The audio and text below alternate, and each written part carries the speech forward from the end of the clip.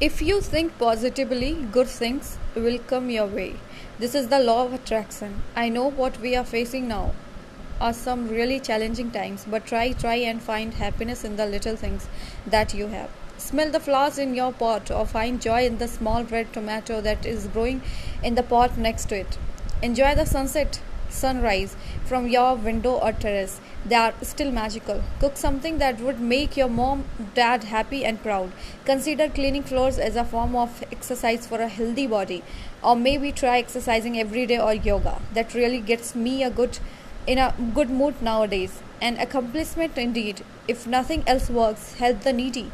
Feed the stray animals that live around your house or donate towards a trustworthy fund.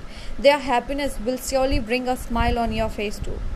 Think good thoughts, my friends. I know it's tough time sometimes, but that's how you will overcome these crises. And as I always say, life is a musical. Just put your headphones on, sing and dance to the beat, and you are the hero of your own movie. This is life.